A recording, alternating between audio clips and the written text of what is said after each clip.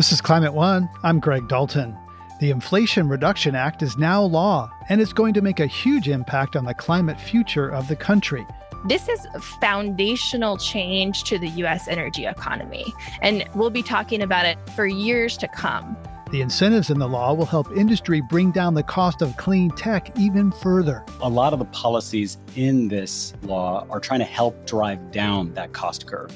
And the way you do that is by actually producing more, purchasing more. And so this is a strong form of American industrial policy saying we believe these are going to be industries of the future. But passing the law was only the first step. Now it has to be implemented, and that's no easy task. It does take time, but I can tell you we've got a very committed team in the federal government right now who are already really moving forward quickly. What's next for the Inflation Reduction Act? Ahead on Climate One. In August, President Biden signed the Inflation Reduction Act into law. The IRA allocates around $370 billion over 10 years to invest in renewable energy, make EVs more affordable, address climate inequities, reduce greenhouse gas emissions, and help mitigate the climate crisis. The IRA follows the passage of the Bipartisan Chips and Science Act and Bipartisan Infrastructure Act. Taken together, the Biden administration hopes to jumpstart a new era of U.S.-led innovation, research, and economic growth. But like any law, the way the money is doled out matters, and the law's implementation will ultimately determine its success. Some of the IRA money moves through state governments, including some that are outright hostile to the law. Consumers will have access to a suite of rebates and credits designed to electrify their lives, if they can get the necessary support to take advantage of them. So how do we take the law from words on a page to real functioning programs? Carla Frisch is Principal Deputy Director of the Office of Policy at the U.S. Department of Energy. She previously spoke with Climate One about the bipartisan infrastructure law. We invited her back to discuss the passage of a second big win. It is remarkable, and I'd even say three, actually, if you add the Chips and Science Act in.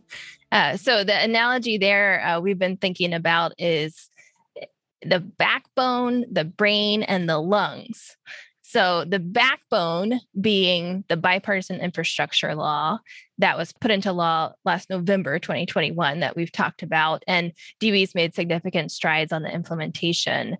That law was the largest long-term investment in U.S. infrastructure in nearly a century, roads and bridges, but including significant energy infrastructure.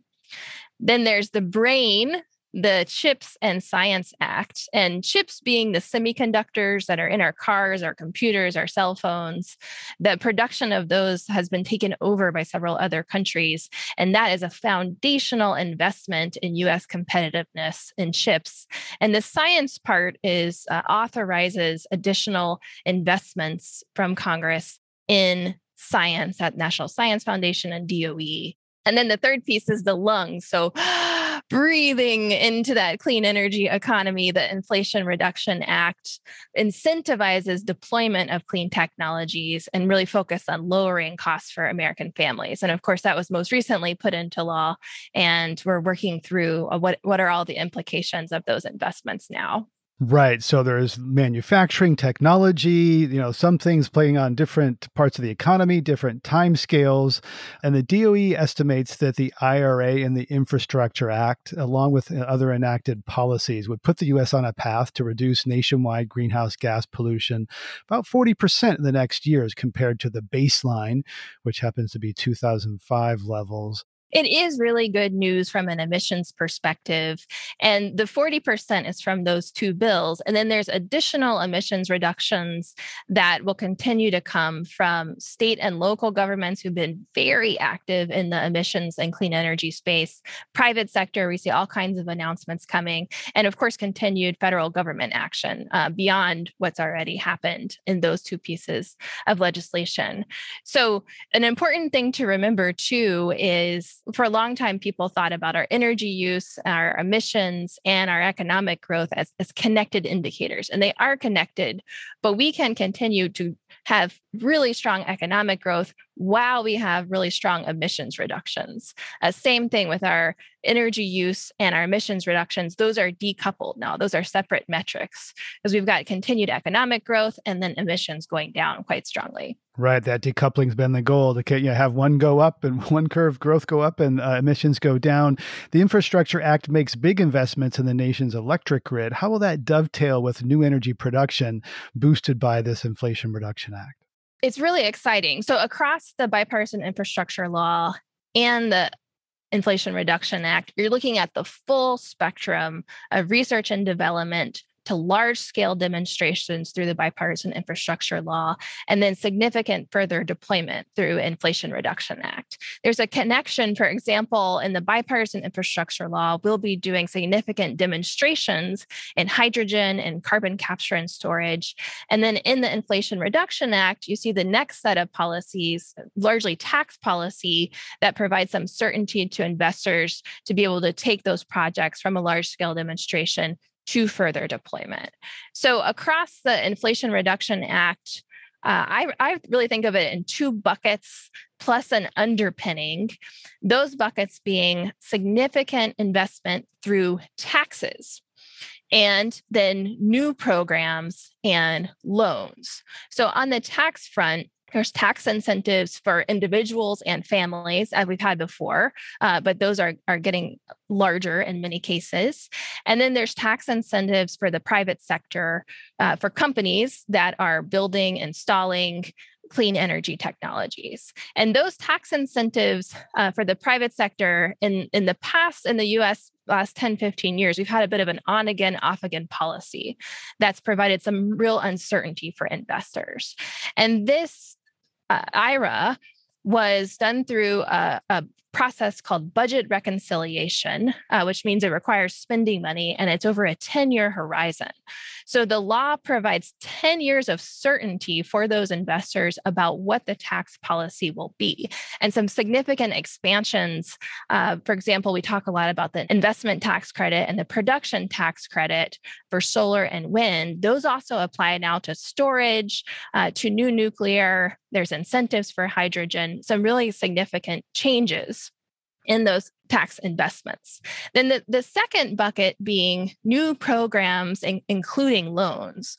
So at Department of Energy, that includes $5.8 billion in advanced industrial deployment. For example, getting to the next generation of steel and cement with much lower emissions.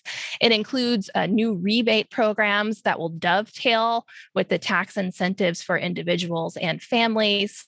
And it includes a really significant investment in our loan programs office.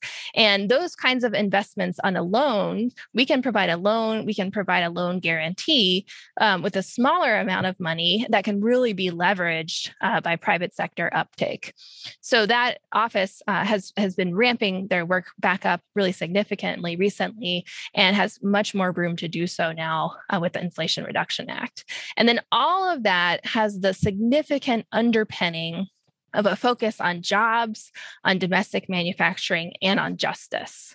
Can you give us an example? I know it's early days and this is probably the rules aren't totally set yet. The Department of Treasury is working on some of the implementation rules, but are there examples of the types of projects that might get funding with all this new expansion of federal loan programs? Yes, all kinds of projects. So you could think about build out of wind and solar facilities. You could think about build out of advanced manufacturing in the United States, advanced industrial processes. This is a foundational change to the U.S. energy economy. And we'll be talking about it. I bet you'll be doing podcasts about it for years to come. Yeah, a really significant change to the investments in the U.S. And though this has happened before, the Stimulus Act after the Great Recession financial crisis of 2008, 2009, what most people remember about that chapter is a company named Solyndra, which failed. And then, although I think the loan portfolio overall did very well, and Tesla got funding and paid it back early and is hugely successful. The narrative was lost last time for a number of reasons. So what is being done this time to have the more realistic, authentic narrative of these programs? Well, we're counting on you to help us get the story out, Greg.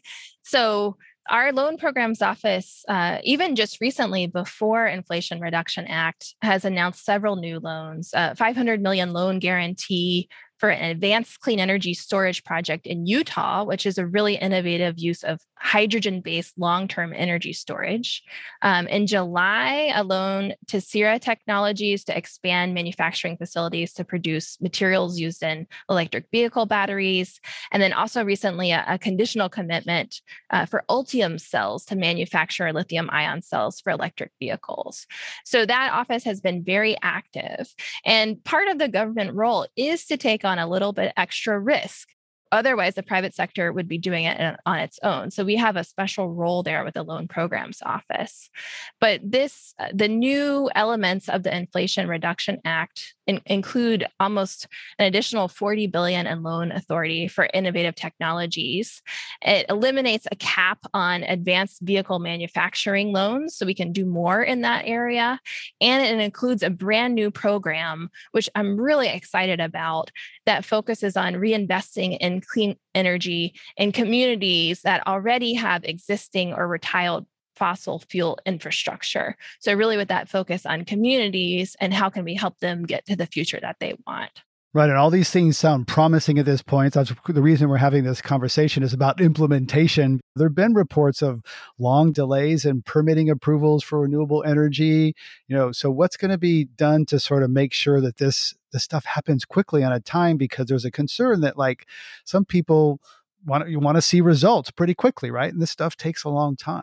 It does take time, but I can tell you we've got a very committed team in the federal government right now and civil servants who are digging in and been waiting for the opportunity to run some of these programs and already really moving forward quickly. On permitting, for example, there is a parallel piece of legislation being discussed now that would focus on streamlining permitting for energy and transmission projects, both for clean energy and fossil fuels. And that's highly controversial. A lot of people are really worried about what could happen there with pipelines in West Virginia, et cetera, the Manchin side deal.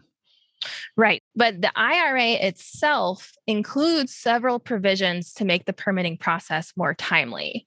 So that includes through DOE grants to facilitate and accelerate siting and permitting for high voltage interstate and for offshore transmission projects, funding to support hiring and training personnel, equipment, community engagement, really helping accelerate some of the processes that we have in place in the federal government on the permitting front, because that's an area where we think we can do more.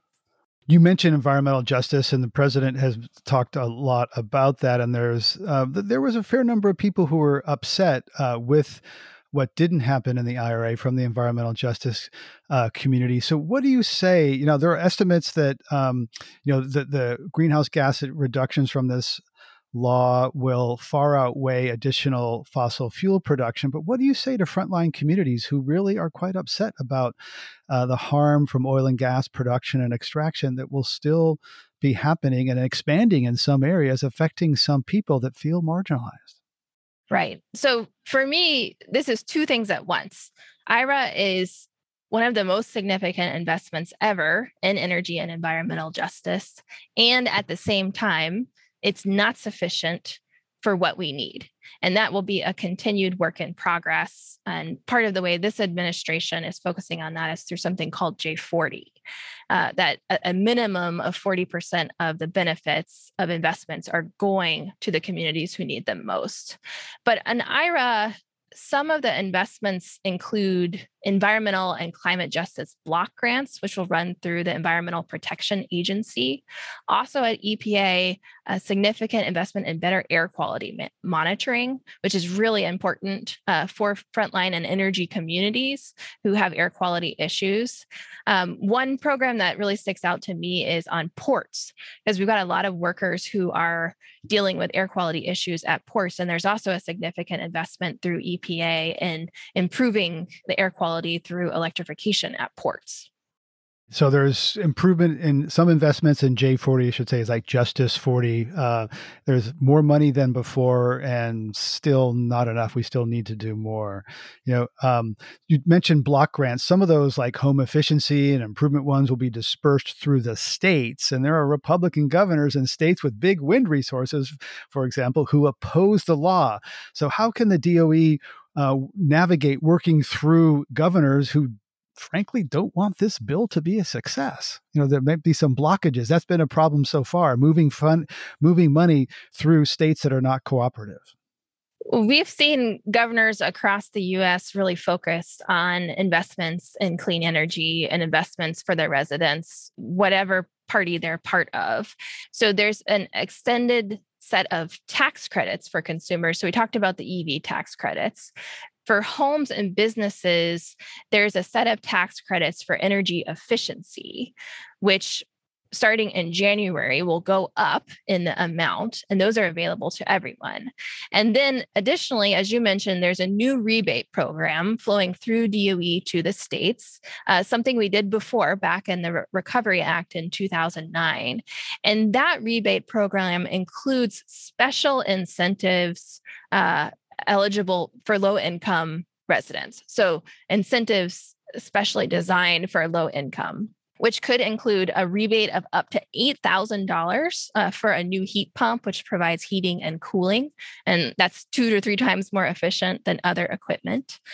And separate rebates for whole home retrofit if you're doing a whole building at the same time. And those rebates are up to $4,000 for all families and up to $8,000 for a low-income home. So those are new. So we've got a little bit of work to do to set them up and put them in place. But it's really expanding opportunities, particularly for low-income individuals and families. There's also $20 billion for agricultural conservation practices and about $5 billion for forest conservation and tree planting. Let's not forget that piece of this. So why are these natural solutions, where do they fit into the puzzle? Well, natural solutions are a big part of climate. If you think about the fact that those trees and the things we're growing in agriculture are sequestering the carbon, and they're the most efficient at doing that, about getting the carbon dioxide out of the atmosphere. And when you look at IRA overall, as a person who spent some of my career writing and reviewing reports about what to do about climate change, one pattern you see in those reports, and you've talked about this, is there's no one solution. We've got to work on agriculture, forestry, land use. We've got to work in energy, on the electricity sector, on transportation, on residential and commercial buildings, on industry. And each of those sectors has really significant opportunities. And when you look across IRA, it matches one of many of those reports about the pieces and parts across the different sectors. So there's a lot in it because there's a lot of solutions that are necessary. And it's really amazing to me in the breadth and depth of concrete solutions that are embedded in this law. Right. And there's a lot of industry on board, which certainly gives me hope this time, because by and large, we talked to the auto industry elsewhere in this episode, and talking to industry people, they're pretty much on board in this because there's a lot of carrots, a lot of incentives for this. Whereas 10 years ago, industry was in a certainly the auto industry was in a very different place, trying to slow things down. So that's encouraging. Though, Democrats, as you noted, did do this through the reconciliation process, which has a 10-year time horizon, and there were no Republican votes. And, other things that when one party does something through reconciliation, the other party sometimes tries to take a sledgehammer to it when they can. How much can be undone by the next Republican administration? Right. So you mentioned IRA was passed through the Senate and the House by all Democrats. And the bipartisan infrastructure law and the CHIPS and Science Act were passed with bipartisan support from both parties. So those are all laws now. So to undo a law, of course, you've got to go back through the Senate, the House, and the president. This law in particular is really focused on spending. So a lot of those programs are getting set up and put in progress now. So I do think that those will have a lasting effect. And you mentioned industry as well. We have seen, even since this was signed into law, several new announcements from industry saying because of the Inflation Reduction Act, we are investing more in the US. That includes an announcement from First Solar. They're the largest domestic manufacturer of solar. We've got a lot of the supply chain for solar right now is in China. And so we are playing catch up on that supply chain. And they announced that because of IRA, they are investing $1.2 billion to expand their operations with a new manufacturing facility in the US Southeast and expanding their existing footprint in Northwest Ohio. We also saw new announcements from a company called Sparks with a Z that will locate an electric battery factory in Northwestern West Virginia. Honda Motor and LG Energy Solution announced plans to build a new battery production plant for EVs in the US. And Toyota announced a global expansion in spending on EV battery manufacturing, including $2.5 billion earmarked for a new battery manufacturing facility in Liberty, North Carolina. So that's just in the few weeks since this came into law. This law, for the first time in the country's history, as I understand, we are using tax incentives, specifically energy tax incentives, to uphold and improve job quality. So one of the foundational principles of the tax credits and other parts of IRA are a focus on prevailing wage and apprenticeship requirements. So embedded in the structure, in the design of the tax credits, is this explicit focus on labor. And those two are tied together in a way that we have not seen before. And it creates a really significant opportunity, both for expansion of clean energy, but also for expanded job opportunities and for the expanded quality of those job opportunities. And as we continue to make more investments here in the US of having that domestic supply chain, of having strong quality job opportunities and building out more justice, we are creating a real opportunity that people will want to continue to grow. Carla Frisch is Principal Deputy Director of the Office of Policy at the U.S. Department of Energy. Carla, thanks for sharing your insights on this sprawling and promising climate law at last. Thanks so much for having me. Coming up, how will the IRA help bring down the cost of clean tech? You have really demand-oriented incentives to make the purchasing of it cheaper in the market, right? So you actually can get not only the factories created, the supply there, and actually the demand flowing. We'll be right back. Hi, Climate One listeners. We're working on an upcoming show about climate migration and want to know if you've moved within the U.S. for climate reasons. Maybe to a new place with a better climate outlook. Or maybe you're concerned about a move you made for other reasons, like family or a new job, that took you to a place with more climate risk. Call our listener voicemail line to leave us a message with your story, and we may use it in an upcoming episode. The phone number can be found on our website, climateone.org, on the Contact Us page. Thanks. The Inflation Reduction Act has multiple incentives that were designed to help bring down the cost of clean tech and speed up mass adoption. Brian Panchadsaram is Senior Advisor to the Chairman of the venture capital firm Kleiner Perkins and co-author of the book Speed and Scale. He served as Deputy Chief Technology Officer of the United States during the Obama administration. He talked with Climate One's Ariana Brocious about the new law. The Inflation Reduction Act includes the largest amount of climate funding we've seen, about $370 billion, and the consumer-facing side of things, like tax incentives for EVs and home improvements, have gotten a lot of attention. But what part of this law is most exciting to you? Yeah, Ariana, the most exciting part of this law is that before it, the United States did not have significant climate policy that was market driven, right? And so when you think about the clean energy deployment that we need, the electrification of vehicles that we depend on, there are parts of this bill that make that happen, right? And so that's what's incredibly exciting, is it actually puts America in the fight. Whereas if we were having this conversation just a few weeks ago, a month ago, we'd be trying to figure out how states could pick up the gap or how companies could do things, or we'd be talking about other countries and how they inspire us. And today, we have the Inflation Reduction Act, which is a significant climate bill that we can celebrate as an American thing. So this law expands clean energy tax credits for wind, solar, clean hydrogen, and other clean fuels. What difference do you see this making for things like hydrogen and other clean fuels?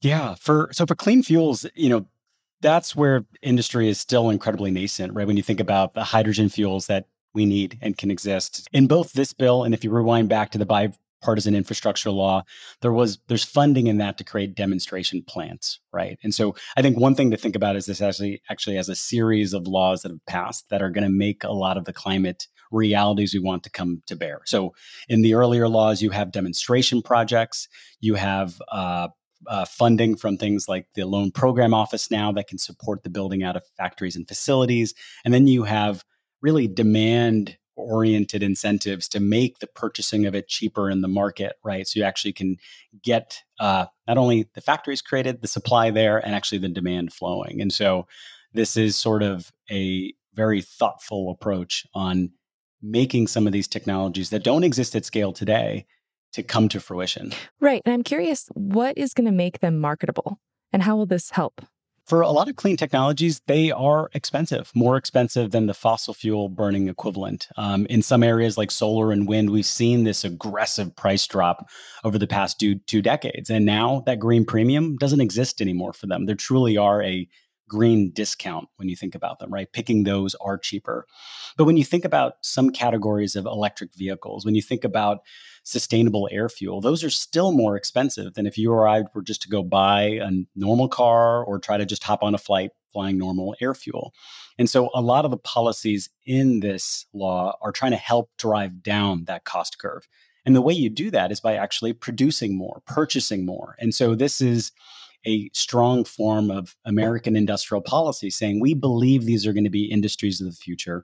How do we support them? How do we make them cheaper so consumers can then be able to afford them outright when these policies end up fading out? And what about the timeline for these types of technology? And maybe we could also expand this to talk about battery technology, the timeline for making these, bringing those costs down, making them much more accessible.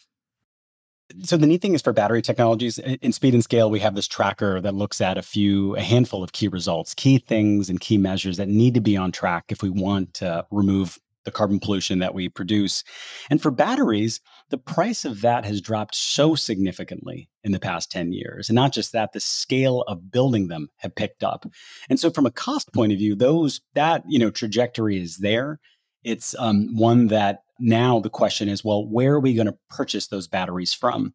If you looked at the Inflation Reduction Act, there's in the EV policies, it actually changes it to now, it only applies to vehicles built in North America. And then when you look at it, there's a ratcheting up of, well, where do the batteries and minerals come from too? They've got to come from US and their allies. And so here you're seeing, one, yes, it's possible to produce batteries at scale cheaply, but we want them to be produced here or between one of our trading partners. Among some of the other technologies that are getting boosts from this bill is carbon capture and storage. This is somewhat controversial among climate experts and environmentalists. Many say it's ineffective and will actually keep us more reliant on fossil fuels into the future or for longer, and that the money could be better spent on proven technologies like wind and solar.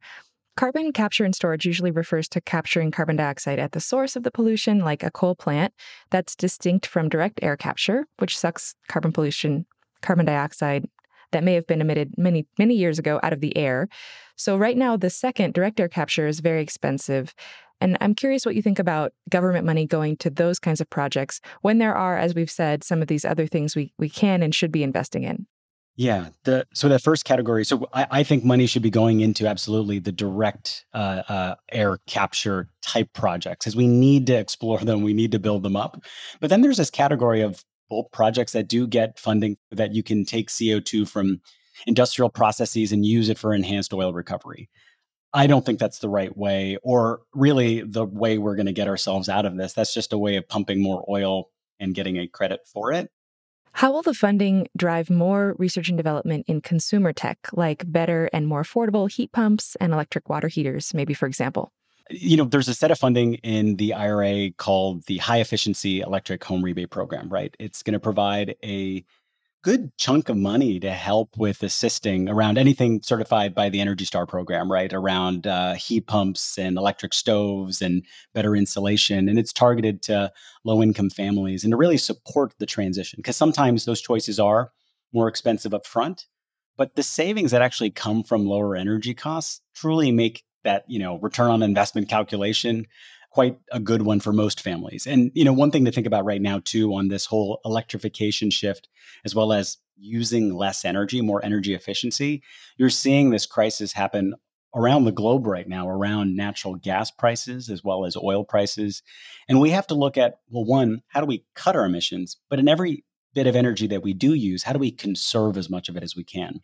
And there are new technologies like heat pumps. So instead of burning natural gas in your home, you're actually using this thermal exchanger that's able to be both heat and air conditioning for you. And it's able to do it using only electricity, able to do it incredibly efficiently, which means you spend less on energy. And I think you're going to see not only the IRA really pushing these advances, but just general global factors and reasons encouraging more energy efficiency to happen. You worked as Deputy Chief Technology Officer in the Obama administration. So what can you tell us about how federal money like this rolls out and how quickly we might see the money hit the road, so to speak, and begin to take effect? Yeah, this is, it's all about the implementation now, right? So the president, Congress have done their part, which is to appropriate the money needed to instigate the shift. But within the Department of Energy, within the Loan Program Office, within each of these offices that have now been appropriated dollars, this is where the work starts. They're going to be doing outreach actively and immediately, understanding from the business community as well as from the climate community how to deploy these dollars well. And so I'll say, Ariana, the process is absolutely happening immediately. The question, of course, when the money comes out, each of the programs is able to do it at different timelines. But what's neat is there's already that process flowing from the bipartisan infrastructure law, right? So there's a lot of demonstration projects that they're already evaluating and looking at. And so I think we're going to see a lot of successes and announcements as this year closes out and into the next, and even more the year after. But it really is about the execution of the law now, too. I think it is worth saying for any law, right? It could be implemented poorly. So this investment that we're making as a country could be spent poorly, and it could be also spent incredibly well. And do you see any obvious pitfalls in the way the IRA and the funding works that might limit its impact in terms of that implementation?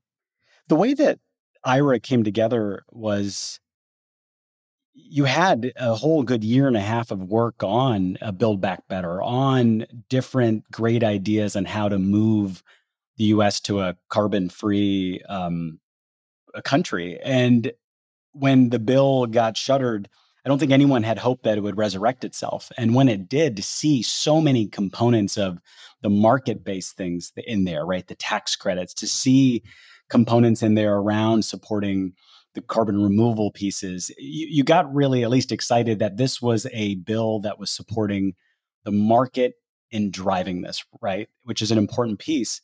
But the other things in the bill that were the trade-offs that were around oil and gas leasing.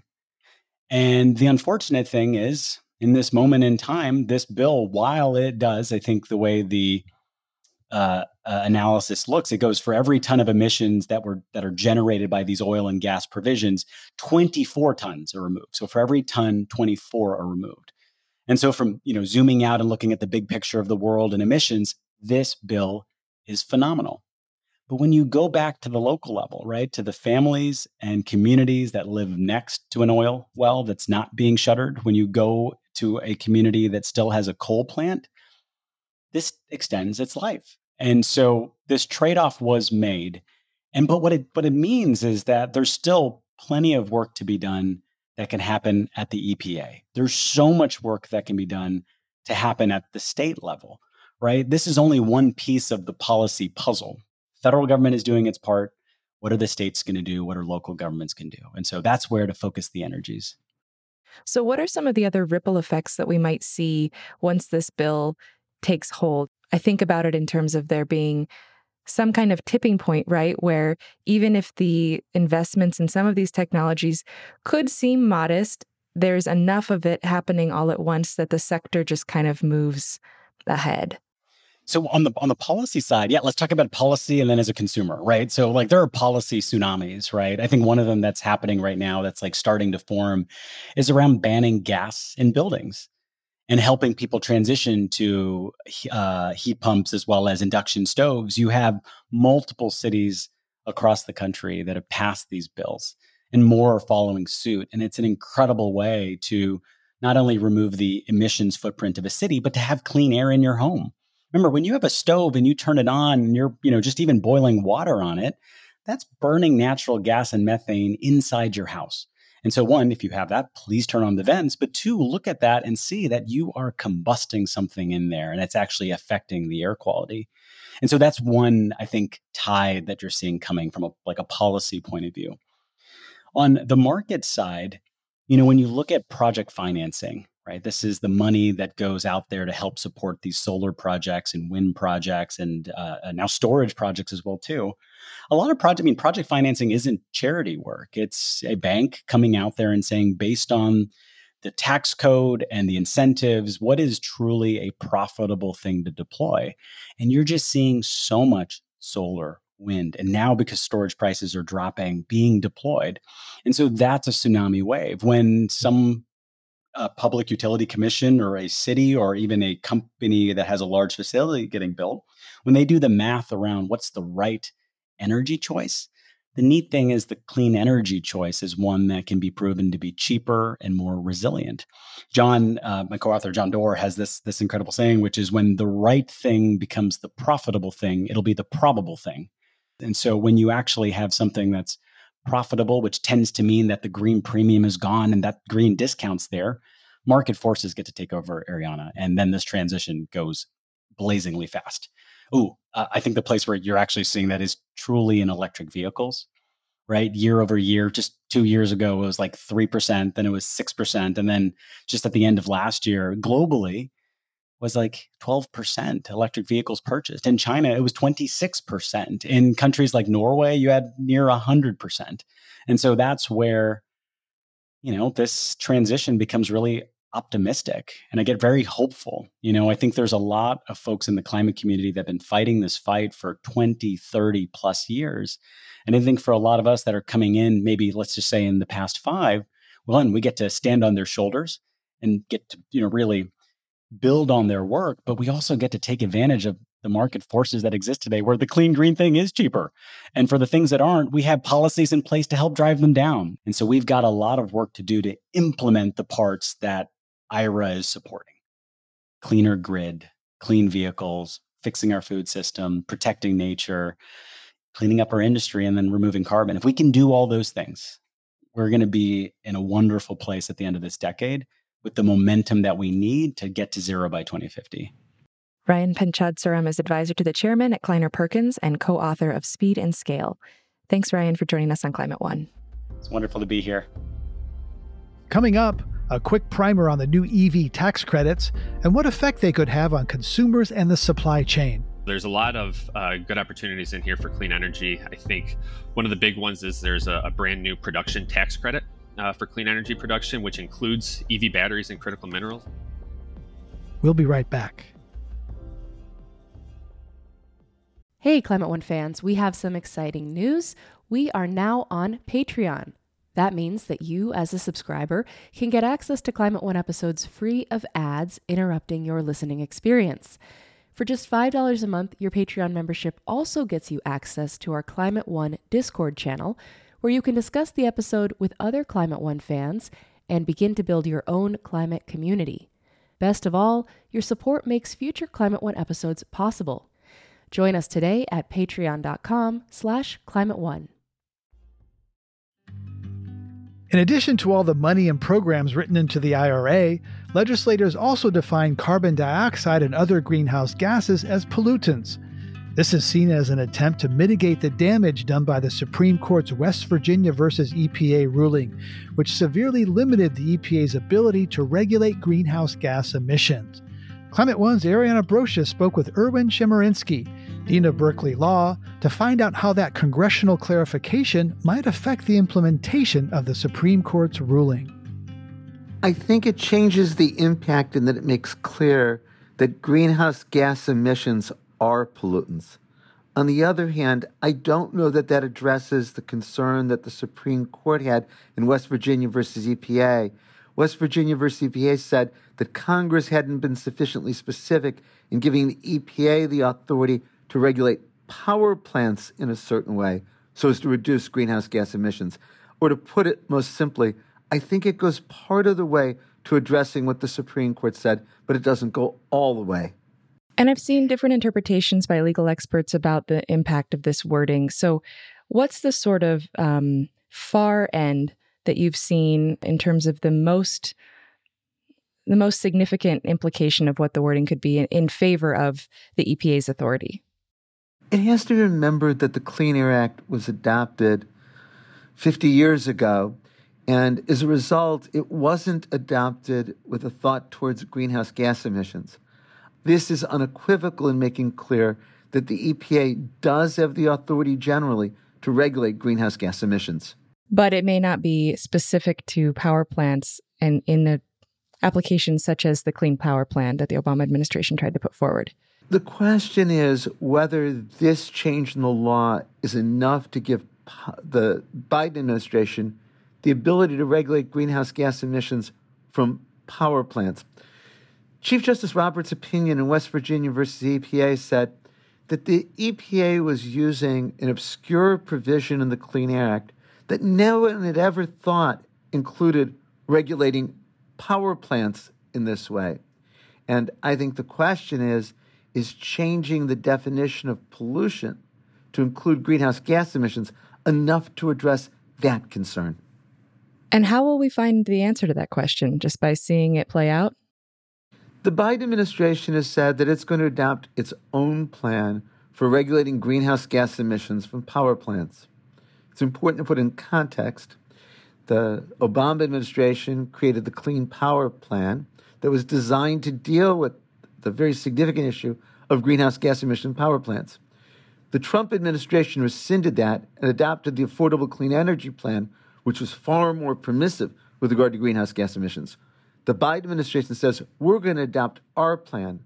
When it does, there's sure to be a challenge again by states like West Virginia and coal companies, and the courts will have to answer, with this statutory authority, is it allowed? I think this statutory authority is very important. I don't know it will be enough. It will depend on what the Biden administration is trying to do. Erwin Chemerinsky is Dean of Berkeley Law. The Inflation Reduction Act promises to pour a ton of money into electrifying transportation, but new rules now restrict which electric vehicles qualify for a $7,500 tax credit, limiting the cash back to models made in North America. And through the end of the year, those rebates are not available to buyers of cars made by GM and Tesla. In January, there'll be a whole new set of rules. Dan Bowerson, Senior Director of Energy and Environment at the Alliance for Automotive Innovation, the car industry trade group, explains. It gets much more complicated starting in January 1, 2023. So the first thing that happens is that 200,000 vehicle cap is gone. So for companies that had already hit that cap, General Motors and Tesla, that cap is no longer in play. It also implements a MSRP cap. So it's $80,000 cap for vans, SUVs, and pickups, and $55,000 for cars. We also see the implementation of income caps. So for couples filing jointly, if you make over $300,000, you would not be eligible for a tax credit. And for individuals making over $150,000, you would be ineligible. Okay, so these are new things that didn't really matter, like how much money an individual makes or how much what the car costs. So now there's some different limits in play, and there's some other things as well, right? And sourcing. Yeah, then it gets even more complicated. So that's what we're here. That's what we're here for. Yep. Yeah. So we take we take that $7,500 tax credit and we split it. So half of the credit, or $3,750, is available if you meet those other requirements, and at least 40% of the critical minerals are either extracted or processed in the U.S. or a country that we have a free trade agreement with.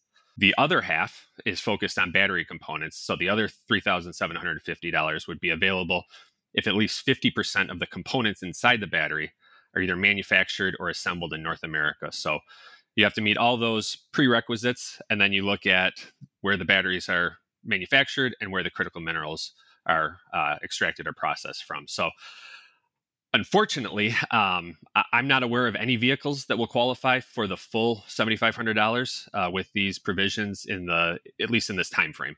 There's a lot of work going on there, but this time frame is pretty tight to meet both of those requirements. And to be clear, like this sounds like a lot of rules, and some people might say, "Oh gosh, why is this so complicated?" Is the intention here is not to subsidize rich people buying cars? That it's not a good use of taxpayer dollars, and also to drive American industry. Do you agree that those two intentions here, this complexity is in place because of those two intentions? Yeah, I think those are the right intentions, Greg. It's to not subsidize the rich, and the intention is not to subsidize products coming from China. I think we agree with the intention of not subsidizing China and more domestic manufacturing and processing. Unfortunately, I think it's a missed opportunity here without having some implementation lead time to get there. Right. And so it sounds like, automakers are announcing new EVs all the time, Jeep and GM this week. It sounds like there's more choice on the marketplace, but will these rules restrict choice or expand choice, or is it unclear yet? It's still kind of unclear, Greg. I think it's going to certainly, like I said, restrict the choice for vehicles that are going to receive that credit. So that's going to play into customers' considerations of what vehicle they're going to purchase. And we should be clear that there's still going to be lots of EVs available. We're seeing all these ads on TV, the U.S. Open, Super Bowl, et cetera. The industry is clearly going in this direction. And these rules we're talking about are only for these tax incentives or rebates. People can still buy the car. It just, if they don't need those public dollars. Is that right? Oh, absolutely, Greg. Yeah, I think today we have 72 EV models available. We expect that number to increase by 2026 to over 130. So we're going to see a doubling of EVs on the road. You're already seeing, SUVs, pickup trucks, things, vehicles that previously we weren't seeing electrified. Now all of a sudden we're seeing a lot of those come to market. So yeah, there's going to be all shapes and sizes, all utility factors coming with an electrified option. Sure. And I think the F-150 Lightning is a huge cultural moment in many ways. There's a new rule, you touched on this a little bit, that battery components can't be sourced from foreign entities of concern like China, where a vast majority of battery parts and minerals come from. How is this going to affect supply chains? Just be clear that no components from an entity of concern, including China, starts in 2024. So that's an additional requirement on top of what we have in 2023. So if any component in the battery comes from China, you disqualify for either of the two credits. And then 2025, that applies to critical minerals. We were already hearing manufacturers looking at how are they looking at their supply chains. You're seeing unique partnerships with battery recyclers and auto manufacturers that we hadn't seen before. The reason there is you want to keep those materials and minerals domestic and kind of keep that domestic supply chain secure and reliable. So I think that's going to continue, whether or not it'll be the credit of this tax credit or not. I think it's the microchip shortage that we're still dealing with has kind of opened a lot of people's eyes of what not having secure and reliable supply chains can do to an industry. So Washington and Detroit have often been at odds over rules, et cetera. Do you think this is good policy? I think the customer incentive piece, as I mentioned, is a missed opportunity in the time frame that we're talking. I think that there's good provisions in the bill, both on the manufacturing side, but on the consumer side as well. There's a brand new used electric vehicle tax credit available that was not present prior to the signing of the bill. And that's going to be significant, I think, for those customers that can't afford or don't purchase new vehicles. This is going to be an opportunity to get them into an electric vehicle. So that's a very positive outcome of the bill. So what is this going to mean for the manufacturers and for American manufacturing? There's a lot of good opportunities in here for clean energy. I think one of the big ones is there's a brand new production tax credit for clean energy production, which includes EV batteries and critical minerals. So that's, another incentive to manufacture domestically. There's also an investment tax credit. And then, not on the supply side so much, but there's also an extension of a credit for alternative refueling infrastructure in low and moderate income areas. So again, coupling that on top of, the used EV tax credit, I think we're now going to get to an opportunity for maybe those customers that EVs weren't feasible, that they're now going to become more feasible for those communities. One of the big things that happens in the auto industry is what California does. California recently said they're going to allow only zero-emission vehicles by 2035, which is basically kind of this interesting point of California catching up with the industry, because the industry's already said, the automakers already said, we don't want to sell gasoline or diesel cars and trucks after 2035. Yet there is the potential for tension between what California does, and in the past that has split the industry, and some companies sided with California, Ford in particular, GM and Toyota didn't. What would happen in the future, you think, if Republicans try to challenge California's ability to set stricter standards? What would the industry do? I don't know what a change in a federal administration would look like, or what their priorities might be. If I were able to guess that, I think you and I'd be having a different discussion. But what I do know and what I can say is these are global companies, and the global transition is happening to electrification. We're seeing it in Asia. We're seeing it in Europe. It's happening all over the world. So, changes on domestic policy don't necessarily dictate what's going to happen with these companies. I will say they're also investing a significant amount of money into electrification. And this is real money. We're over $600 billion by the end of the decade in electrification. So $500 billion over that just in electrification. So we're going to continue to see increased adoption globally. And as you mentioned, you've already seen several companies announce either their phase out or phase down or complete transition to electrification. And as the industry transitions from making internal combustion engines, as it's done for a century, it's General Motors, Ford Motor Company. These are motor companies. What happens to the workers? Yeah, it's an important piece and one that cannot be forgotten. But I think there's an actual opportunity here as well to educate the workforce, current and future workforce, of available jobs from this transition. I've talked about the utilities, so we're going to have to see increased employment in the utility sector to ensure that the grid's stable. We're going to need EV charging companies to build and install the chargers. We've talked a lot already just about the increased battery manufacturing and material processing here. Those are all going to require workers. So we need to make sure that those are well known and that those are there's some education there. And we also need to make sure that there's training for those jobs. And I think you'll continue to see that going forward to ensure that the workforce is not forgotten. That would be a huge misstep on this transition if that's forgotten. You've expressed some hesitation about how some of the rules were written. Sounds like you'd like a little more ramp time. You agree with the overall direction, it seems. What can be done at this point to implement the Inflation Reduction Act in the best way possible? Yeah, so the legislation requires the Secretary of Treasury to issue guidance by the end of the year as far as how this is going to be implemented. And there's a lot that needs to be included in that guidance. And then from there, the vehicle manufacturers are going to be required to certify that their vehicle or their battery contains, X percent of components from this country and Y percent of critical minerals from these countries. And then it'll be up to, the Treasury and the IRS to determine if that vehicle qualifies. But it'll be a lot of hand holding and a lot of discussions to get there, because this is something brand new. And quite frankly, the IRS has not been this involved in vehicle manufacturing and sourcing. So this will be a new challenge here. So it sounds like a promising, complicated, but very promising moment in the industry.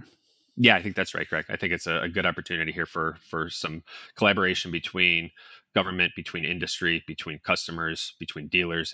We all need to be working together here. Wouldn't that be nice in this country? Dan Bowerson is Senior Director of Energy and Environment for the Alliance for Automotive Innovation. Dan, thanks for sharing your insights on the complexity and promise of the new EV rules. Yeah, thanks so much for having me, Greg. On this Climate One, we've been talking about implementing the Inflation Reduction Act. Climate One's empowering conversations connect all aspects of the climate emergency. To hear more, subscribe to our podcast on Apple or wherever you get your pods. Talking about climate can be exciting, interesting, and also hard, awkward, and difficult. And it's critical to address the transitions we need to make in all parts of our society and our lives. Please help us get people talking more about climate by giving us a rating or review if you're listening on Apple. You can do it right now on your device. You can also help by sending a link to this episode to a friend. By sharing, you can help people have their own deeper climate conversations. Brad Marshland is our senior producer. Our managing director is Jenny Park. Our producers and audio editors are Ariana Brocious and Austin Colon. Megan Basilia is our production manager. Our team also includes consulting producer Sarah Catherine Coxon. Our theme music was composed by George Young. Gloria Duffy is CEO of the Commonwealth Club of California, the nonprofit and nonpartisan forum where our program originates. I'm Greg Dalton.